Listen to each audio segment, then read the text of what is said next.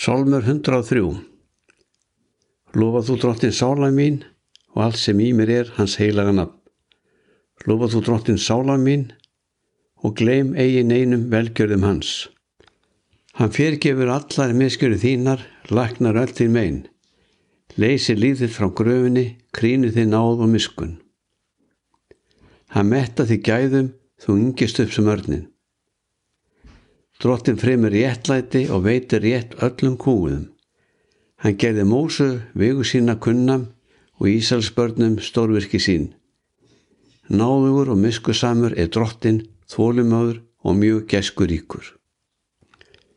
Í dag getur sagt: Drottinn Jesús, ég fel allt í þína hendur og bið þig að blessa daginn og gefa góðar og uppbyggilegar fréttir.